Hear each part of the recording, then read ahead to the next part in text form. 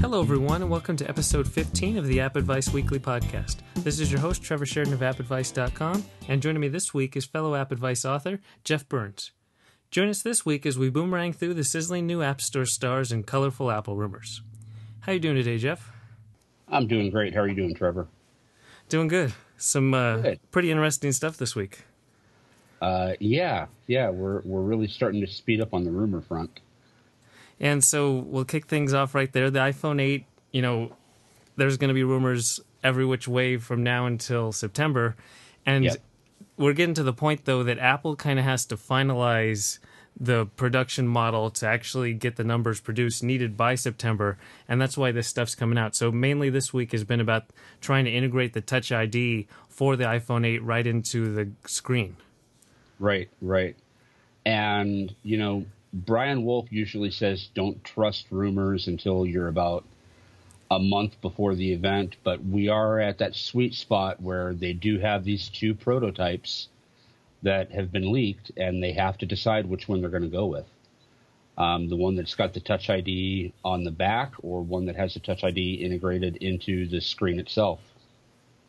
And Apple wants the seamless version that doesn't look like an HTC or Samsung device. They want it right into the screen.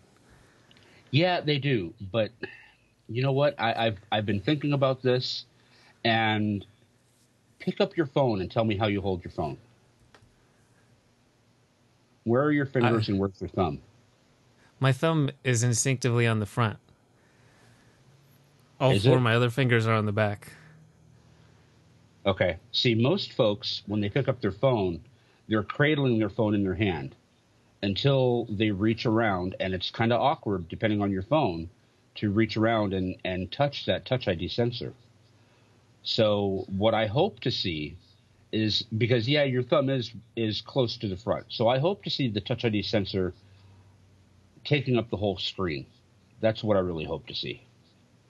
I see what you're saying. When you just pick it up, I've picked it up and now I've already gotten to the motion of flipping my hand around to get my thumb into position. But when you do just pick it up, your thumb is right kind of by the Apple logo.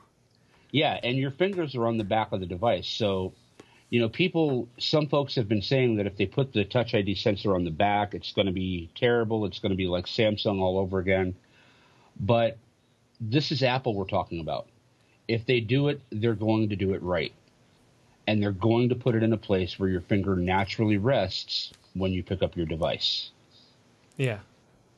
And, part of it is just that we have the whole idea that it's going to be the 7S where it mimics the 4.7 and the 5.5, and then we have this top-tier iPhone 8.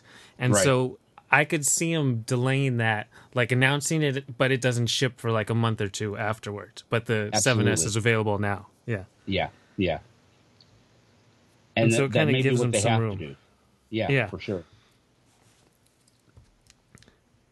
And so, really, we're far enough away that we can kind of speculate, but we're getting, like you said, to the point that we have a good idea of what Apple's going to do. It's just kind of the matter of the specifics at this point. Absolutely, yeah. And the fact that we're seeing big names, really trusted people in the Apple world giving us some of this information, it's kind of encouraging that some of these speculations might turn out to be more true than not. And are you planning on picking up that iPhone 8 if it's over $1,000? I don't know. I would like to. And what it really comes down to, because I'm on the AT&T Next plan, so it really comes down to what my monthly payment would be. Yeah. A lot of people are on that monthly plan, so it changes kind of the equation of picking it up. Oh, for sure. If I had to lay down $1,000, probably not. People might think that the life of a tech writer is glamorous, but it's not. Yeah, definitely. And I wonder what that monthly payment comes out to be. instead of say 650 or even 700, you go up to 1,000. It's $300 over 12 months. Sure. No, actually, you have to pay half of it within 12 months to be able to upgrade. So it's 24 months. My iPhone 7 Plus retail price, I believe, was $7.99 or $8.99. Yeah, so just depending on the storage. Yeah. I got the 128 gig, and I can't remember exactly what it was, but I'm paying $32 a month for it. So I expect for a $1,000 device, it would probably be in the $40 to $45 a month range. And when you break it up like that, it's not the sticker shock, and it's not too bad. Exactly. I guess it kind of depends how good the 7S is, too. Like, it's not going to be super awesome with OLED or Touch ID built wherever, but it's still, if it's available now or you have to wait 2 months, and then you're also going to pay that extra fee, how many people are just going to upgrade? Right, exactly. And see, in my case, I won't go with the 7S. I'll wait it out for the 8. Yeah, that's what I'm leaning towards, too. Yeah. And so that's pretty much what we know about the iPhone 8, but Apple has other rumors going on, and it's mainly related to the Apple Car. A few months ago, there was a lot of talk about dismissing staff, and we don't know if Apple's going to proceed. But now, this week, they got an approval from the California DMV for 3 specific Lexus models to test the autonomous driving, or at least their full built-in kind of OS for the car, rather than like a car where they're building the entire chassis and everything. Right. And, I mean, it could be just the first step. Maybe Apple's going to develop something that car manufacturers build into their automobiles like they did with CarPlay. Or maybe Apple still is on their way to making their own car. It's impossible to say. They're so tight-lipped about it right now. But this permit from the state of California means that something is still happening with Project Titan, even though late last year we thought that the project had been scrapped. Yeah, that was kind of the main takeaway, that at least they're doing something. Is it building upon CarPlay, or is it going the full autonomous electric car thing that's going to rival Tesla or whatever? At least they're doing something. Yep, absolutely. I did see, though, that if they do get into this space of even just making an OS for the car, there's 29 other companies that are trying to do the same thing. I mean, we know the big names, but 29 other companies are working on some kind of autonomous car capability. So, I mean, Apple's going to have a big presence, but it's a tough space to be in. Yeah, it will be. But, whatever they come up with is going to be elegant and most likely steps above the competition. Yep. Does your car have CarPlay in it now? I don't have a car. Okay. Well, that kind of sums that up. Yeah, no, it does not. But the next car that I get, if it doesn't have CarPlay integrated into it, I plan on getting a third-party aftermarket stereo that does have CarPlay. Yeah. Something by Jensen or Pioneer or something like that. Yeah, because those are only about like 500 or 600 or something. Yeah, they're not bad. And they're good quality. Not only do they add the CarPlay functionality, but they have good sound quality too, as long as you pair them with a good set of speakers. Right. It'll be interesting to see, because Apple always has to be working on the next iPhone, next version of iOS, as well as macOS resources and iPad resources and Apple Watch resources. So there's a lot they have to do to still carve out a section to work on the car. Yeah, there is. And, that part of it kind of worries me. I've commented before that I'm afraid Apple might be stretching themselves a little bit too thin. And that's why the Mac Pro has been ignored for so long. But we'll just have to see what happens. Yep. And so that's pretty much the Apple rumors for the week. So now we can check out some new apps. The first one is YouTube TV, which actually launched last week, but it's interesting in that it's a brand new service to compete with Sling TV and PlayStation Vue and all of just the different DirecTV Now. All these different ones are coming out with similar packages, kind of similar channel lineups, and subtle variations. So YouTube TV just has one option. It's $35 a month. That seems to be the going rate based on like that certain subsection of channels where you're going to get like AMC and ESPN and all those kind of things. Yeah, that's the sweet spot, because cord cutters don't want to pay more than that. Unless they really want a lot of extra content, and you get into a payment of more than $35 a month, you might as well have a cable or satellite subscription, because you're getting back into the realm of this is what I would pay with Comcast or Verizon or Uverse. So Google, Alphabet, they want to keep that price low enough to still attract people who are trying to get away from their cable subscriptions. Right. And, YouTube TV makes it really easy. There's just one package. Like if you look at PlayStation Vue, it has different channel selection. So you kind of get into that familiar picking different packages that you already have with your cable thing. And their top one is $75 a month. So now, it's a completely different market and question of whether to do it or not. Yeah, absolutely. And Sling is very, very similar in that. They've got, I believe, 3 different packages. DirecTV Now has several packages. So, the fact that YouTube TV only has that one package makes it stand out from the rest. Right. And then it has the familiar name. The one thing that kind of always trips me up on all of these is that if you're really heavily into like Netflix and Amazon, you don't get that much into live TV. You're kind of, my TV time is occupied with a lot to already watch.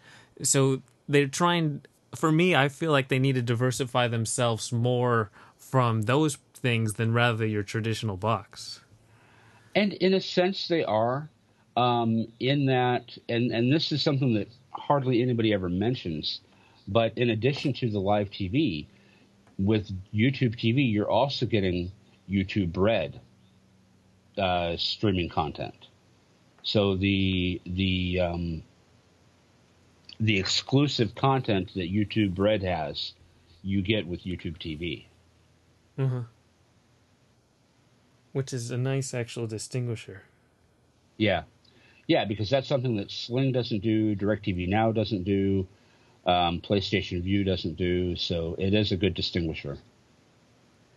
And then it always sets you up to, we know that Hulu's going to have their own package by the fall, and they do have their own exclusive content to kind of pair with it. Yeah, they do. Yeah, so we'll see, we'll see what happens. YouTube TV is only in limited availability right now.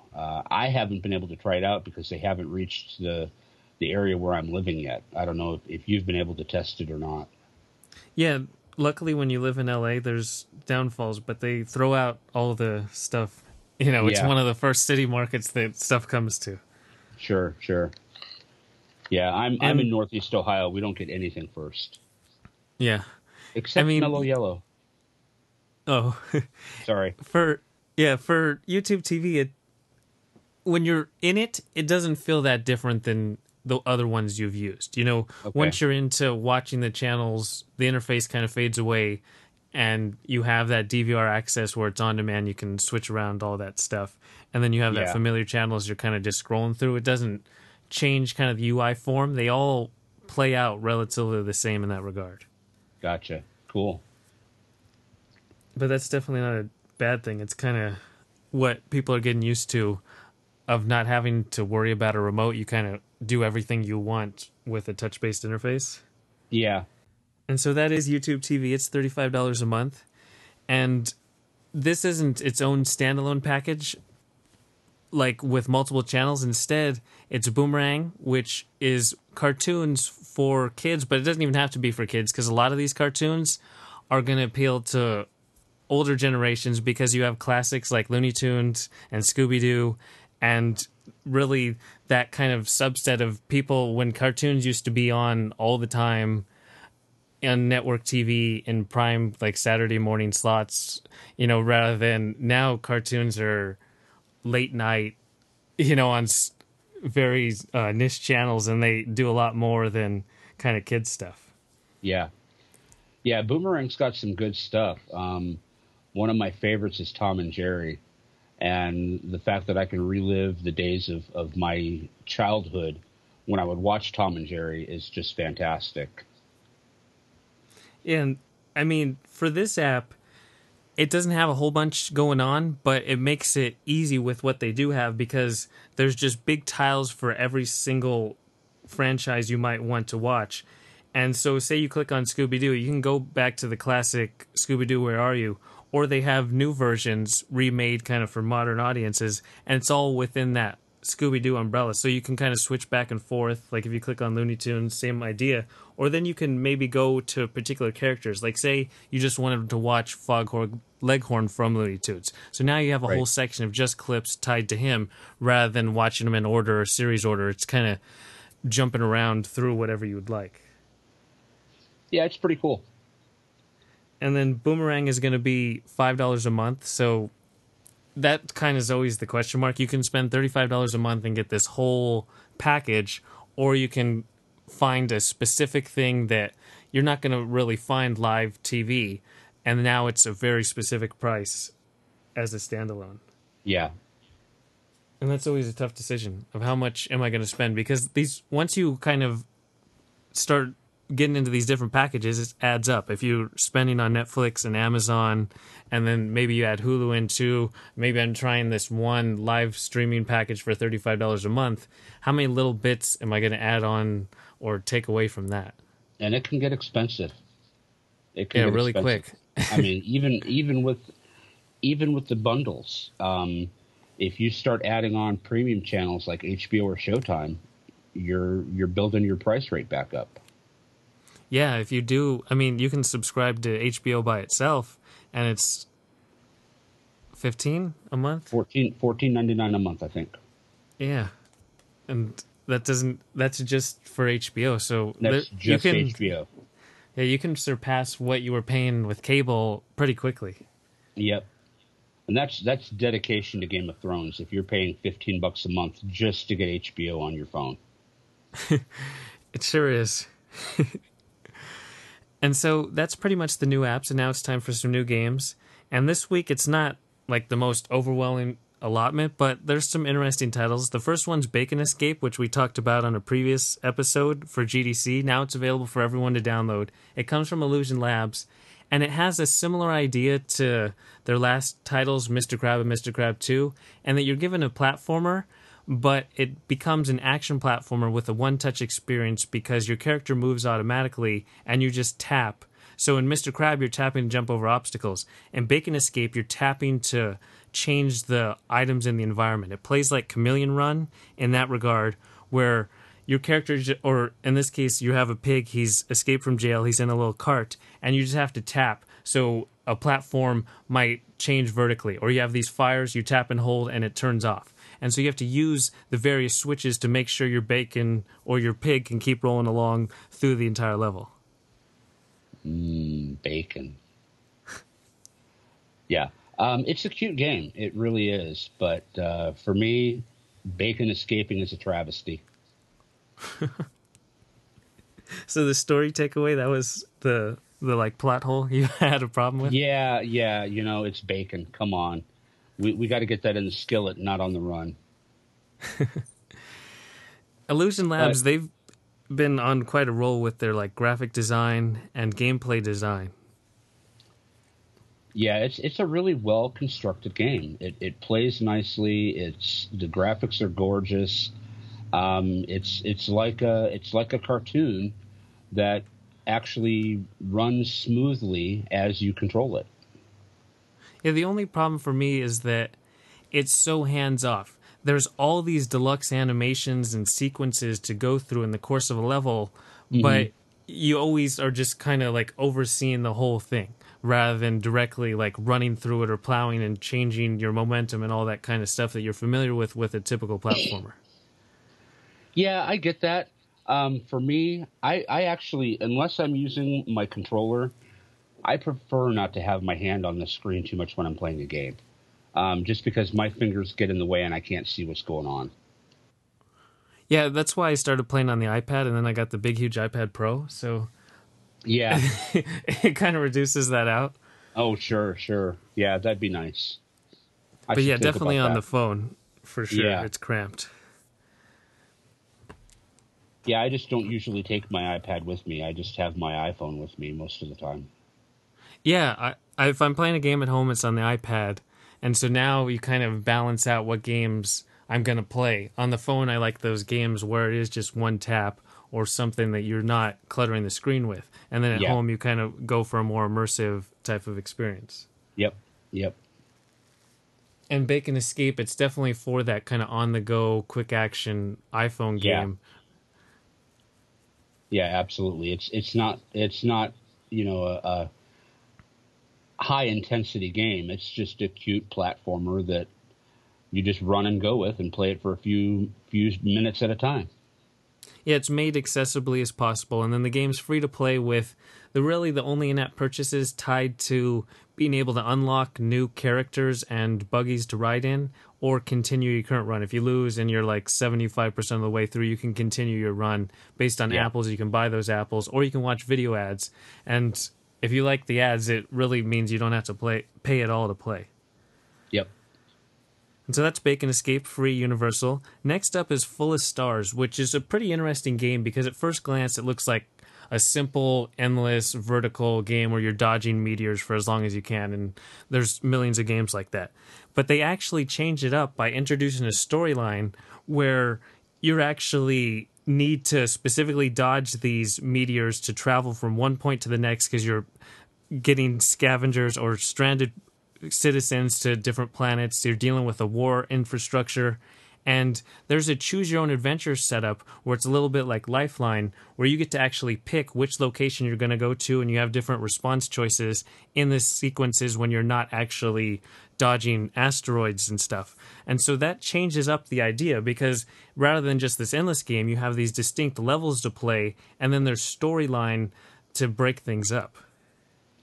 Yeah, I like Full of Stars.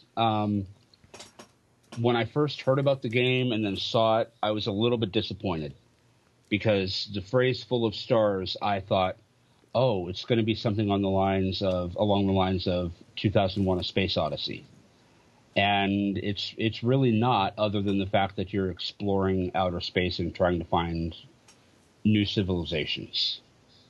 Yeah, it's more like FTL in that you get to actually go from planet to planet and explore. Or Yep. you don't get any exploration, but you explore the whole galaxy as a whole. Yeah.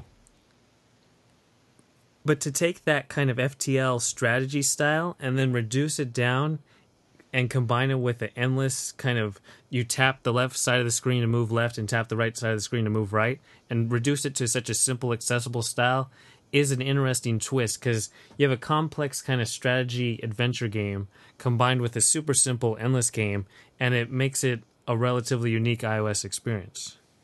Absolutely, and I'm always amazed at how developers can do so much on the iPhone that the gaming experience on the iPhone is just phenomenal, especially with games like this.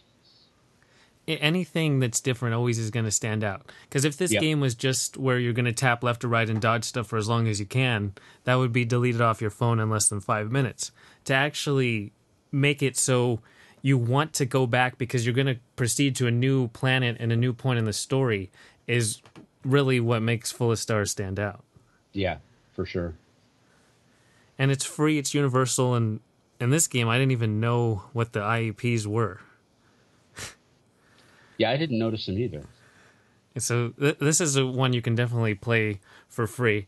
And then to wrap up the week is Polycolor, which is just kind of a simple puzzle game that doesn't overwhelm you with different kind of story or menu, and instead it just reduces a puzzle mechanic where you try to create a color scheme, or you're filling in essentially like a tangram puzzle, and you have to tap to place the colors. You have 3 colors to work with, and you need to make sure that no two of the same color are touching each other.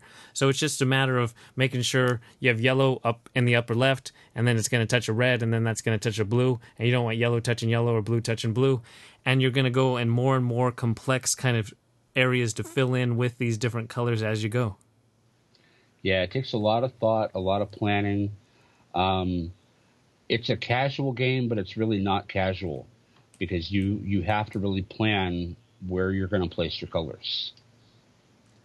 Yeah, it's the game if you like that kind of relaxing, play at your own pace game, but it's still contemplative. You actually are going to think about every move that you make, and as the puzzle comes together, and how if I've messed up and I have 2 yellows next to each other, if I put a blue here, actually I already had a blue next to that piece, and so it messes up the entire kind of sequence of just if you get to the end of the puzzle and you have 2 pieces where the colors are going to match on the same side no matter what you put.